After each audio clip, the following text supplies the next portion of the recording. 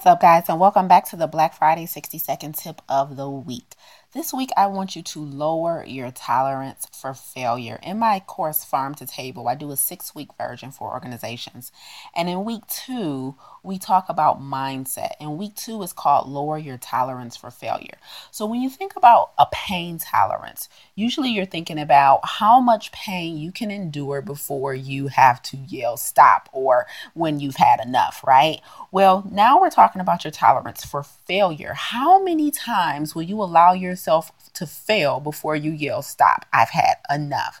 I need you to lower your tolerance for failure, meaning it takes very little failure before you've decided that enough is enough and you will not fail again.